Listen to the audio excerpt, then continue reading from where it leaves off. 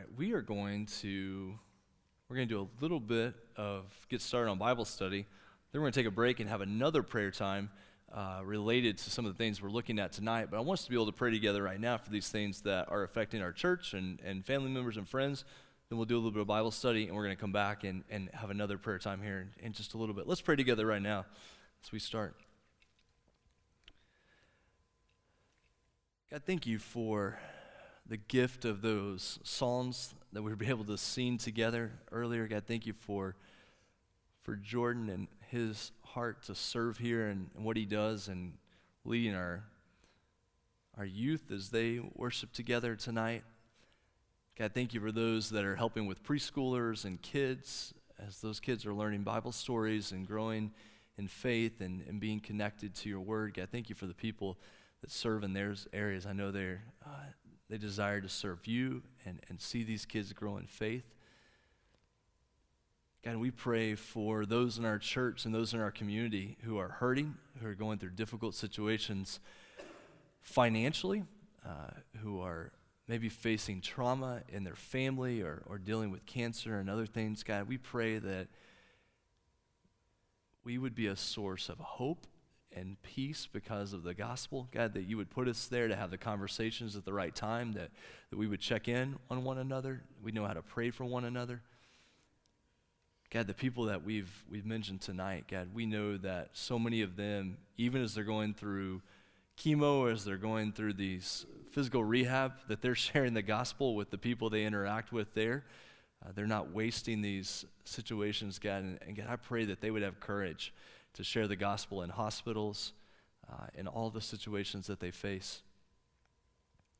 Father, tonight as we look at some difficult verses and some very weighty topics for our world right now and spend time in prayer, God, I pray that it would not just be about what's going on out there, God, but that we would be paying attention to what's going on in our own hearts and our own lives. Sometimes we get so wrapped up in what's going on around us that we forget to take a deep look at our soul and what is happening in our heart and our mind. So God, I pray that you would use this time tonight in that way. And we pray this in Jesus' name. Amen. All right, Matthew 22, and as you go there, I forgot about one final announcement. Tomorrow at 11:30 is our senior adult potluck. But it's not going to be in the fellowship hall like it normally is. It's going to be over in the choir room of the big building. So if you're a part of that potluck or you're bringing friends, I wanted to make sure we knew that was tomorrow over there. All right, let's look at Matthew chapter 22.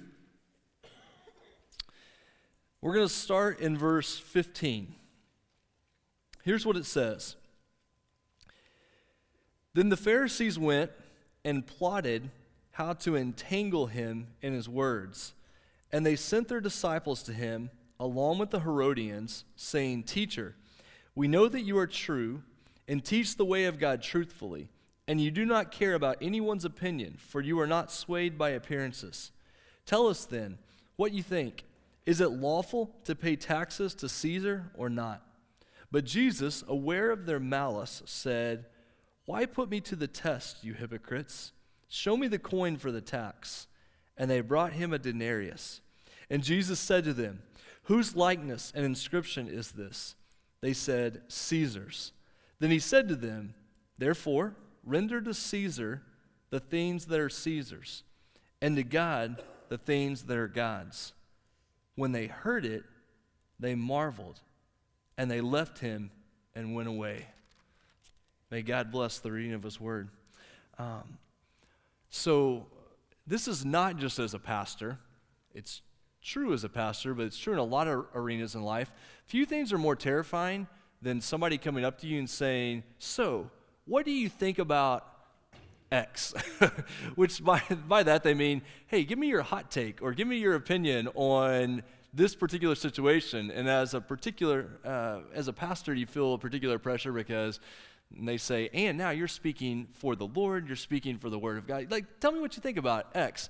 And tell me what you think about politics or the political climate that we're in right now or the election or the Iran situation."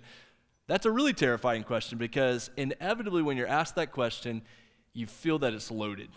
like they're not really wanting to know what you think about X. Like it's coming with a slant, it's coming with an angle, and you really do feel like you're about to be trapped. No matter what you say, there's just almost no way to get out of that particular question.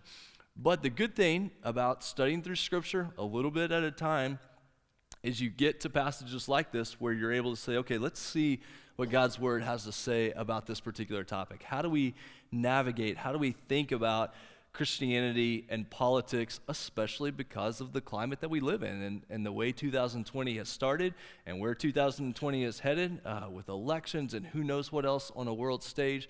So we want to think tonight about how does God's Word inform that topic of Christianity and politics.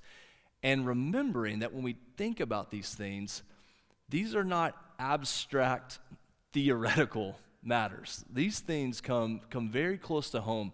And one of the ways they come really close to home for us as Emmaus is one of the people that we support for missions work is a gentleman named Farshid, who many of you have met. And he's been here on Wednesday night. He's been here even on Sunday through video and shared with us. But if you've heard his testimony, he's from Iran. I don't know the correct way to pronounce it, Iran. We're going to go with Iran tonight. But he was from Iran and spent time in prison under the regime that is in power, has an incredible story of the Lord rescuing him out of that, of him coming to faith in Christ as a result of that experience. He's now here as become an American citizen, is engaged in ministry, but when we see things on the news happening in Iran, those are his family members, those are his friends. He is an incredible ministry through internet and Facebook, where he's ministering literally all over the world among people, many of whom have an Iranian background. And so sometimes Farshid will come to our staff meeting, and he came to staff meeting on Tuesday morning, and we did to him exactly what we don't want anybody to do to us. We said, could you just talk to us? What does it feel like being an Iranian person with American citizenship and watching what's happening around us? And he shared a little bit. What does it feel like to have children who, when they go to school, kids are repeating to them things that their parents say at home about Iranian people? What does it feel like to operate in ministry as a person who loves being an American citizen, but who has all kinds of Iranian family members and friends and knows what it looks like to reach out to people in that situation? And he did an incredible job just talking us through what does it look like to do ministry in those situations. And at the end of the day, he said, a lot of this, I just don't know what to say. People come up to me and they want Farshid's take on how do you make sense of what's going on. And his take really is what we just need to do more than anything is figure out how to get the gospel to people in these situations. And that's his heart. That's what he's seeking to do, and he wants the best for everybody involved. So I want you to hear as Emmaus, we literally have vested interest in all these things we see happening on the news and what's happening because we want to see the gospel get to people in these situations. We're thankful for people like Farshid. We have vested interest because we have so many people with a military background in our church, and so many of you are connected directly with people in military background. We're not far removed from people that are directly involved in the political climate. Setting aside any type of policy questions, Oklahomans are in a unique situation with guys like James Lankford at work. Jim just spent some time this last week with Steve Russell, who was a longtime House of Representatives and who's on staff at First Southern Del City. We've got all kinds of people. Senator Sykes, who's been a part of Emmaus for many years. So just reminding us, when we talk about these things, this is one subject that comes really close to home. And you don't have to go far in your neighborhood or your workplace for people to start talking about these things. So what we're trying to get at tonight is how do we handle this from the perspective of Matthew 22, which takes us back to verse 15. What's going on in these verses? What's happening here? So in verse 15, it says that the Pharisees went and plotted how to entangle him in his words. This verse 15 comes on the heels of 3 parables that Jesus has told that have not painted the Pharisees and the religious leaders in a very good situation, where They claim to be religious leaders, but Jesus has told 3 parables that put them on the outside rather than the inside of God's people. They don't like it, and so they're seeking to trap him. That's what they're trying to do, and they're going to put 3 questions. The Pharisees will put 2 questions, and the Sadducees will put 1 question in front of Jesus and try to trip him up. What they're doing is, remember that in this culture, it is a high honor culture. The worst thing imaginable would be to be shamed or dishonored in front of a public audience. So think about middle school on steroids. Like, the worst thing imaginable would be to be embarrassed in front of other people. Like that, it's all over. If a middle schooler is embarrassed in front of other people, you might as well just shut down high school. Like, you're just not going to continue in life. In a high honor culture, people were always battling for who has the upper hand, who has the honor, who has the power in the situation. And so they're trying to embarrass Jesus is what they're trying to do. They're trying to shame him, and by shaming him, cut out any reputation he has as a religious teacher is what's happening here. Verse 16. So what do they do in verse 16? They sent their disciples to him along with the Herodians, saying, "Teacher, we know that you are true and teach the way of God truthfully, and you do not care about anyone's opinion, for you are not swayed by appearances." Now, it's a little tough to know what to do with the Herodians coming alongside the Pharisees. There's not a lot of great historical data that we can go to on who the Herodians are, but just based on their name, they're obviously associated with Herod, who had been Herod the Great and then passed on to his children to be puppet rulers for the Roman government, essentially, in the Holy Land. And so the Herod family had power there, but they were more connected with the Romans. They wanted the political power. They were tied into the political power. The Pharisees, they wanted faithfulness to the Word of God, to the law, but they didn't have the political power. So here's what seems to be happening. Common enemies make strange bedfellows. It seems to be what is going on here. The Pharisees and the Herodians neither like Jesus. And so the Pharisees are going to trap Jesus with a question. They bring along the Herodians so that no matter how Jesus answers this question, he's going to look bad. He's either going to offend the Pharisees or he's going to offend the Herodians. So they're literally trying to put him between a rock and a hard place. You go this way, you're going to make this group angry. You go this way, you're going to make this group angry. They're setting him up in this way. And then in verse 16 there in the middle, they give the sappiest of sappy introductions to this situation. I think Jesus was probably too holy to roll his eyes, but if not, he is rolling his eyes really badly here. "Teacher, we know that you are true and teach the way of God truthfully, and you do not care about anyone's opinion, for you are not swayed by appearances." Just get to the question. You're here to trap me. Like, we don't need this sappy introduction here. But what they do seem to be doing in verse 16, what they do seem to be doing is there at the end where it says, you do not care about anyone's opinion, and you are not swayed by appearances.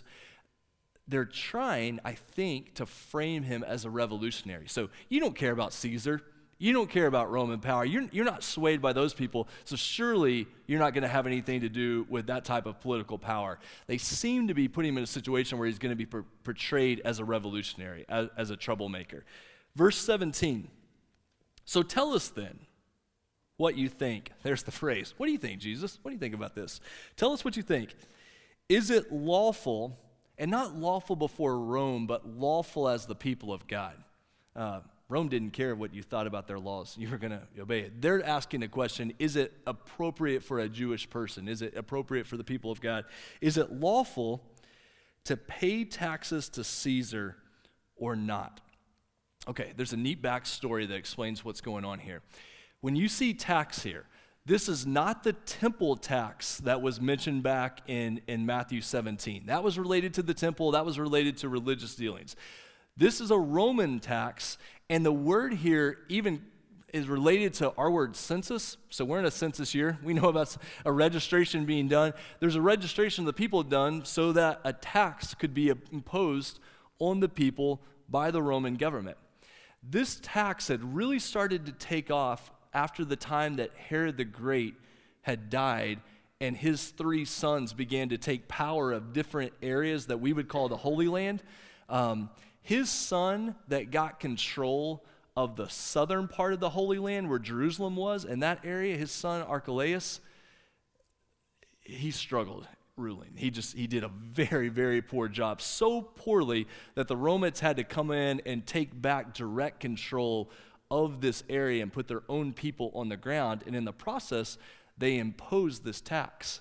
Now here's the key. In doing this, there was a Pharisee named Judas who sparked a revolution, a revolt against Rome because this particular tax was put in place. So remember, the Pharisees have come to Jesus with this question.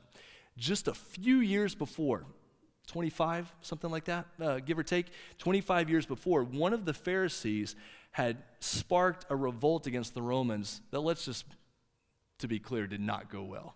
I mean, they got crushed in the Roman response to this revolution. Judas was from the north. He was from Galilee. So what do people see when they see Jesus coming into town? Here comes another Galilean anti-government revolutionist who's going to come here and cause trouble. And they're going to set him up, and they're going to frame him to be just another Judas, the Galilean, who came in and caused a revolt. So they say here, 17, tell us, what do you think? Is it lawful to pay taxes to Caesar or not? They're setting him up.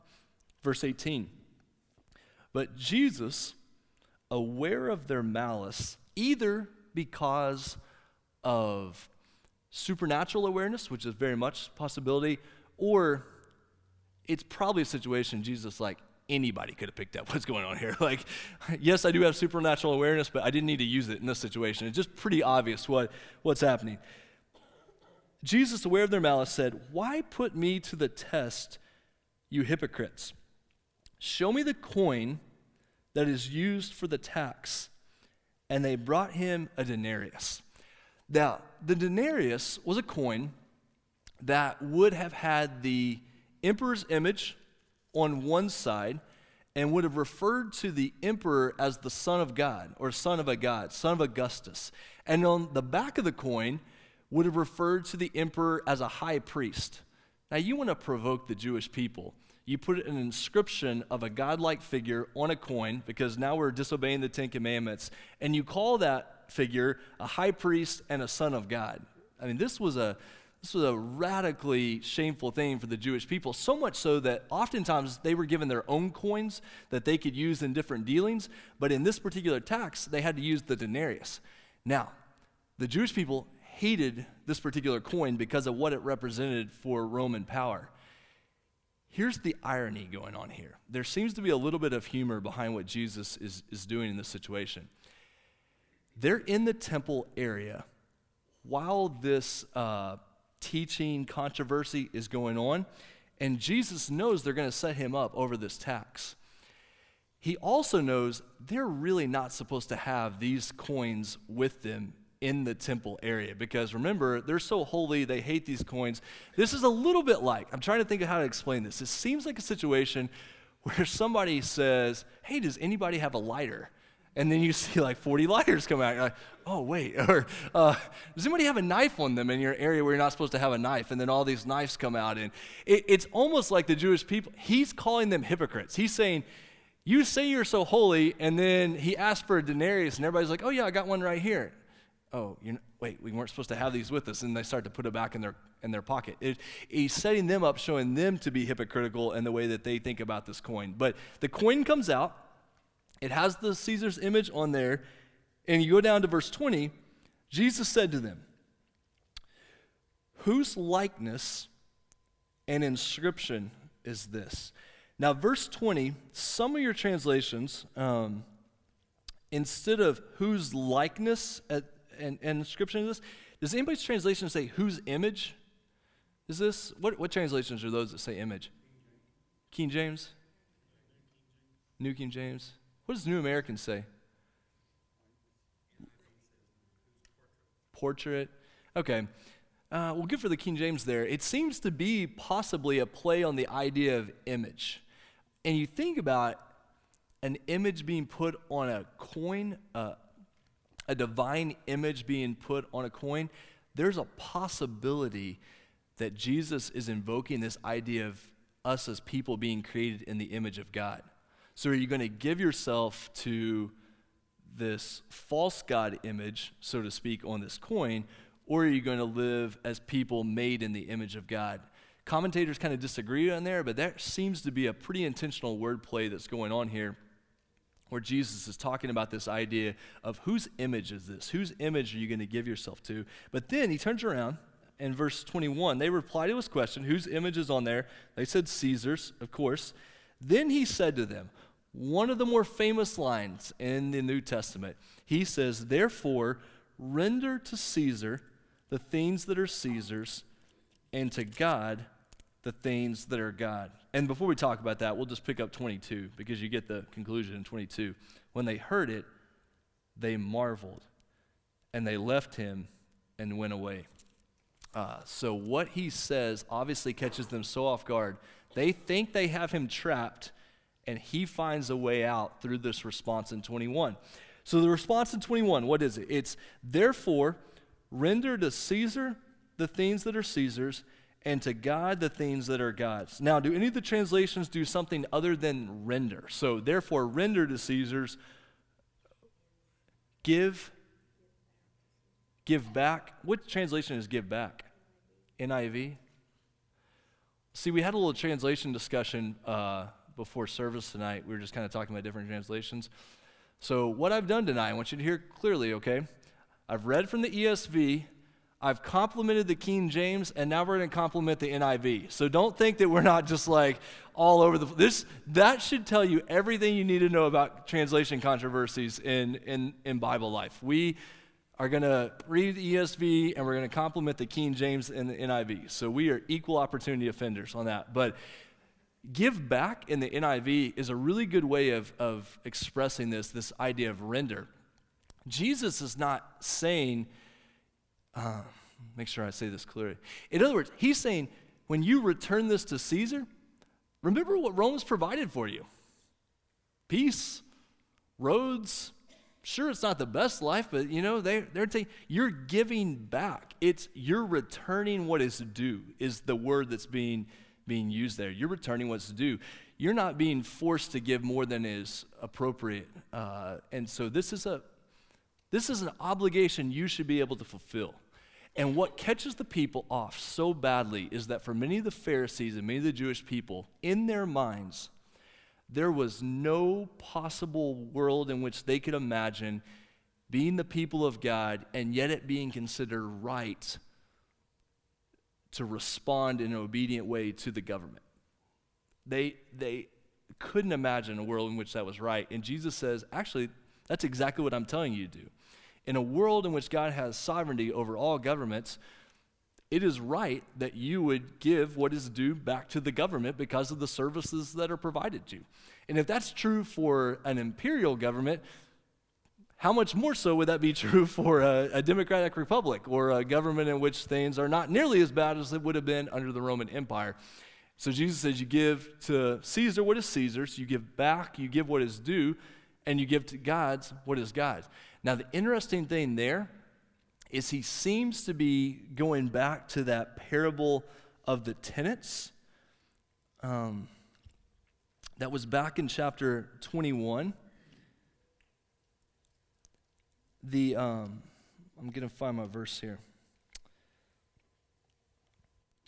So back in chapter 21, starting in verse 33, you had this parable about the master of a house who planted a vineyard and put a fence around it, and dug a winepress in it, built a tower, leased it to tenants, went into another country. When the season for fruit drew near, he sent his servants to the tenants to get back his fruit, to get what was due him. This is the same language same word, same language that's being used in 22. So you give back to Caesar what is due Caesar, and you give back to God the fruit that is due the Lord. He has given this. How do I respond to him? By living a fruitful, righteous life of obedience and praise before him. All things are due him, and so I give back to him the life that he has given to me. This is what Jesus is setting up us up for here. Now, here's the question. Does this answer all of the intricacies of church-state relations? No, there's plenty of questions that remain. But what Jesus gives us here is a foundation for how we understand our obligations of those who live under a government. There are plenty of other passages that help us deal with this. One is Romans 13. Let's turn over to Romans 13. You can see another complementary passage that talks about how do we live as the people of God.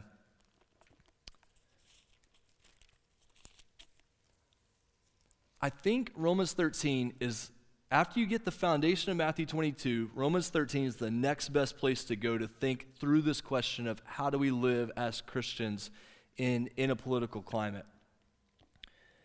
So you get to Romans chapter 13, and here's what you get starting in verse 1. And remember, by the time you go from Jesus' time to the time that Romans was written, things have not gotten better in the Roman government. In fact, they're spiraling out of control somewhat. And so 13:1, let every person be subject to the governing authorities, for there is no authority except from God, and those that exist have been instituted by God.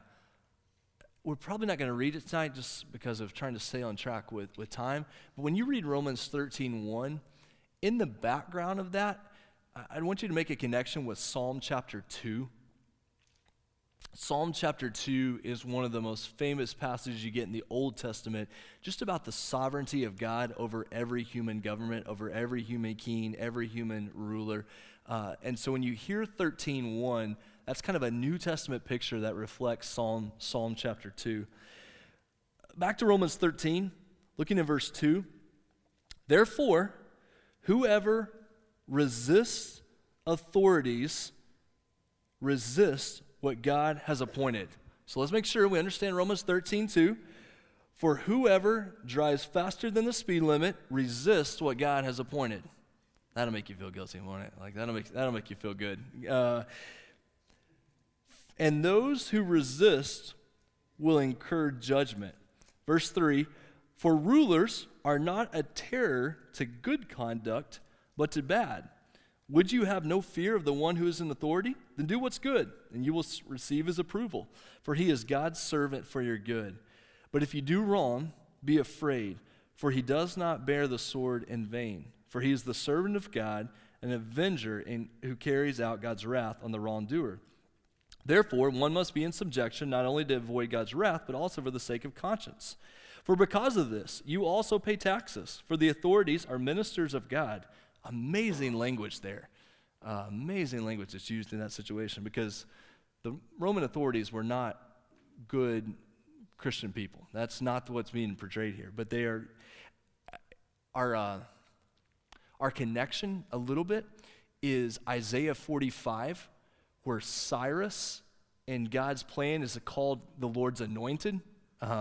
Now, Cyrus in that situation is not a God-fearing ruler, but he's spoken of as God's anointed, that God is using even imperfect, unholy human rulers to do his work in the world. And so, for because of this, verse 6, you also pay taxes, for the authorities are ministers of God, attending to this very thing. Pay to all what is owed to them, taxes to whom taxes are owed, revenue to whom revenue is owed, respect to whom respect is owed, honor to whom honor is owed.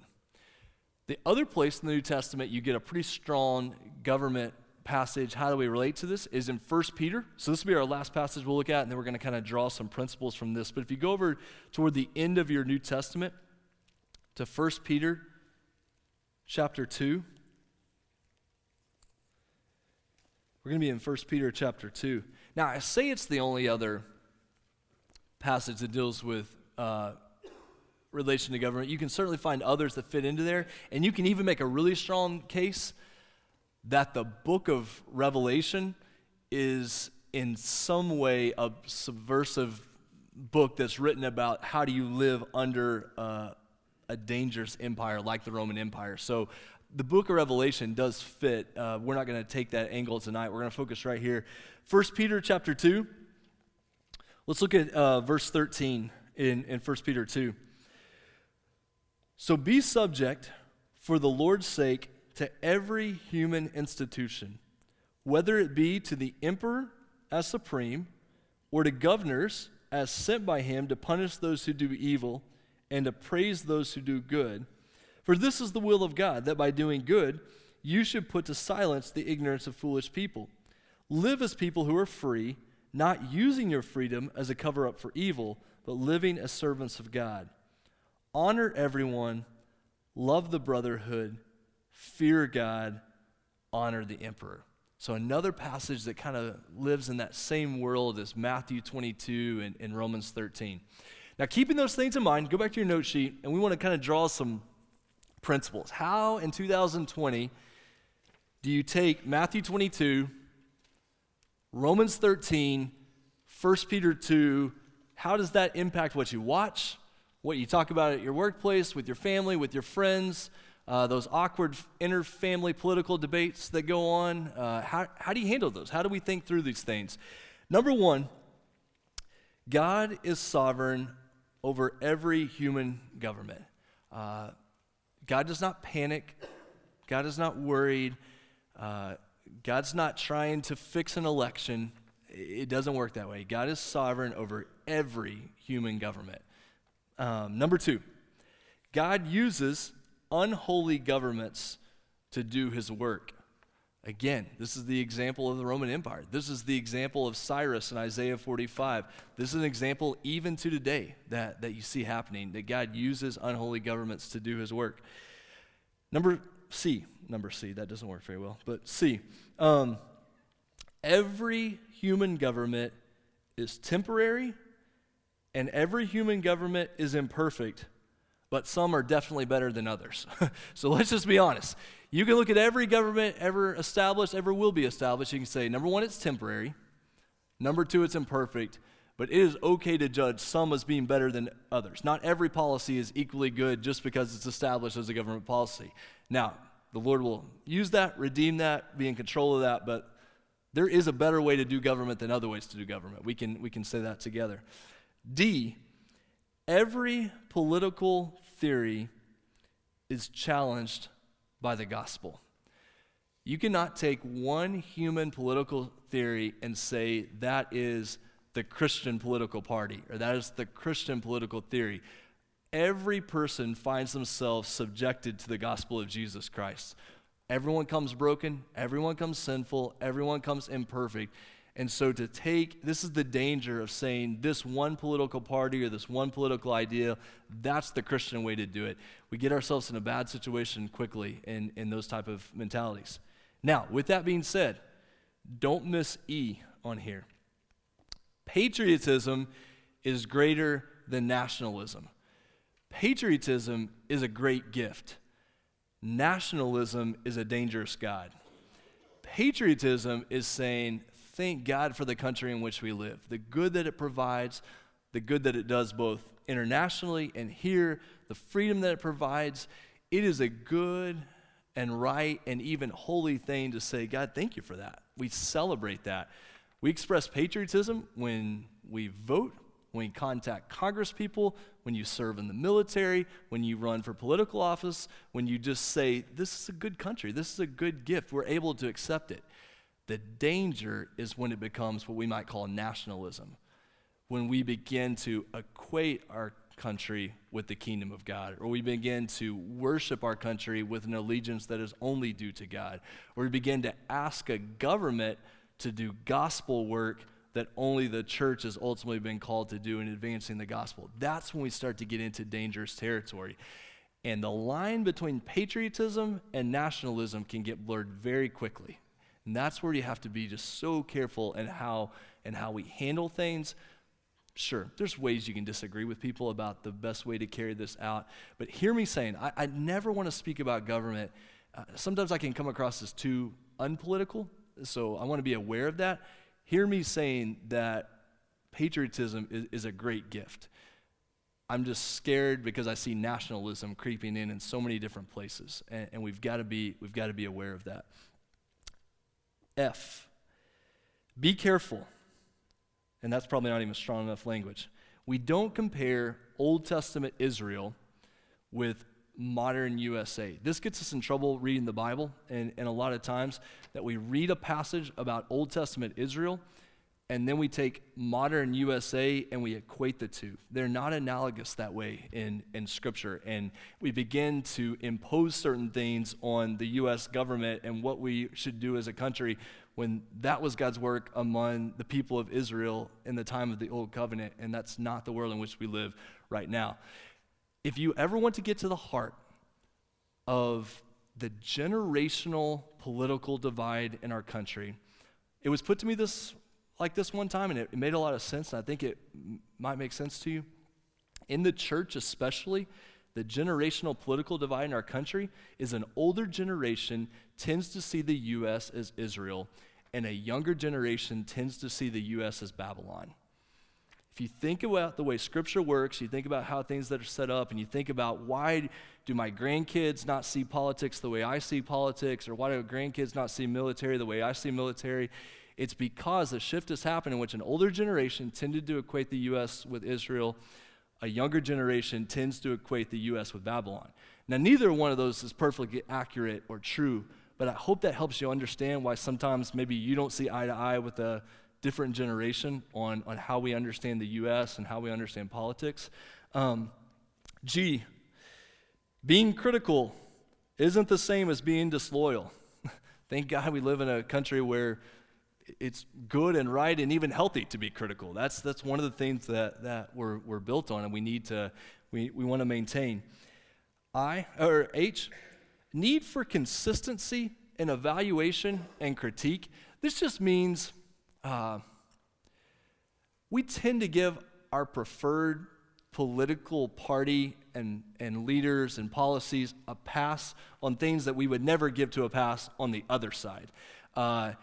Consistency and fair evaluation is hard to come by because we have rose-colored glasses toward the people we like, and everyone else is an enemy, damned to hell, never to have anything good. And, we get caught in this really intense good versus bad, when things are way more complicated than that. So we want to be honest. This honestly, this comes back to being honest. That was not the best, but what this comes back to is just integrity as Christians.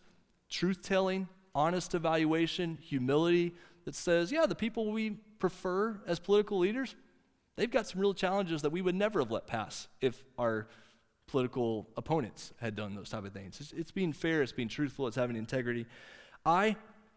Politics should make us uncomfortable because of our already not yet view of the world. Jesus is king of all kings.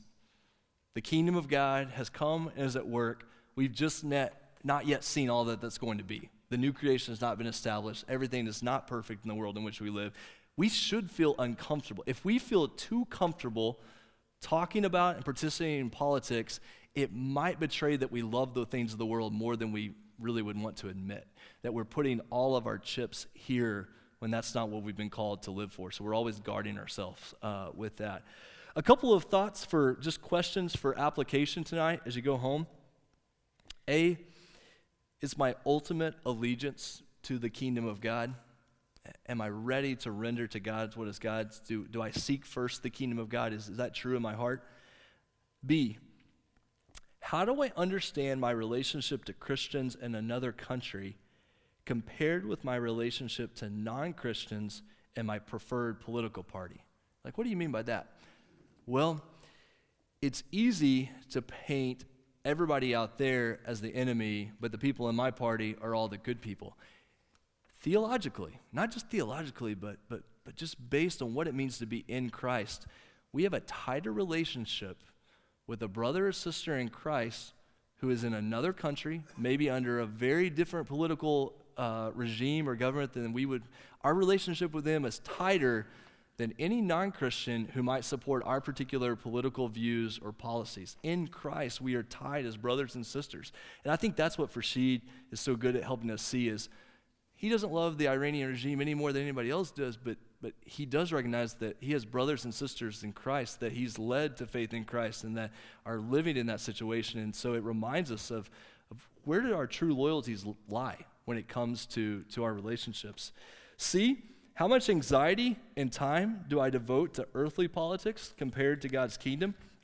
If you turn over to the back, kind of continuing on from CD, just a caution about the internet and our tendency to overreact. We need limits on internet consumption. We need multiple perspectives.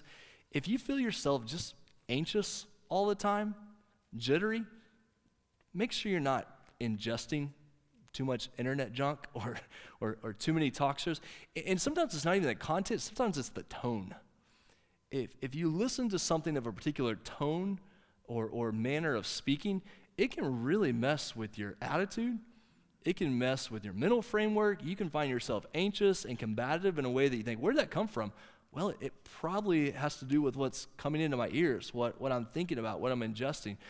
I'm not telling you to do this, I had to step back from social media for a while because I just found myself, why am I feeling anxious? Well, it's probably because of what I'm constantly taking in. Like it's just not good for the soul after a while. And so we want to be aware of that. And just as a reminder, not provoking or trying to pin anybody down, but some people will take kind of the Facebook, Fox News, and put it against Twitter, CNN. Just a reminder, neither of those is the Word of God. Neither of those is the approved ministry of Jesus or media of Jesus. Among pastors, sometimes there's this feeling of, hey, pastor, what's the biggest challenges you face in discipleship in the church? Well, number one is Facebook, and number two is Fox News. Like if we can battle back against those, like we're probably going to make some progress because we don't realize how much media like that can begin to shape our manner of thinking, our manner of reading Scripture, what we worship, what we give our time and attention to. I like this last little quote here from Dale Bruner. He says, Jesus' great statement from Matthew 22 does not forever settle the question of Christians' relation to the state, because every day we must ask ourselves afresh if we are giving too little or too much of our energies to the political. Jesus' Caesar statement is a slide rule asking us perpetually, or so every day, to readjust our use of time and priorities. I want us to give our last 2 or 3 minutes here just to a time of prayer about what we're facing as a nation, what we're facing in our world, and praying for Rashid and his family as well. So let's pray together, Emmaus, as we wrap up. Father, we know there's so many other questions that we can explore, think about with Christianity and politics, but God, I pray that tonight our hearts would have a foundation in your word. Our hope would be in the gospel. One of the callings of Christian people in the world is simply to be people of peace and hope. Yeah, we know this year there's going to be a lot of anxiety in our country. There's going to be a lot of anxiety online. And one of our callings is just to be a source of peace and stability and hope and joy. And in that, pointing people to Christ as the one who is King of Kings and Lord of Lords. And Father, we pray for our servicemen and women, the American military. God, so many people have direct family or very close connections with military family. And God, we pray for them. We thank you for the incredible revivals that are happening right now on Army bases around the country and the stories that we're hearing of women and men coming to faith in the hundreds through chaplain work. God, we pray for our lawmakers, local, state, national, for our president, for the election that's to come this year. God, we know the hostility around the world is so intense. But God, let us not forget that by what we can tell, the fastest growing church movement in the whole world is in Iran right now. God, let us not lose sight of how incredible that is. And God, thank you for the relationship you've given us with Rashid. God, we pray for him and his wife and his kids. God, thank you for his heart for the gospel. God, we pray that in the days ahead that you would continue to shape our hearts and minds to be more and more like Christ. God, that you would use us in this world. And we pray this in Jesus' name. Amen. All right, thanks for being here tonight. I hope you make it to the potluck tomorrow, 11:30. Have a great day. Great night.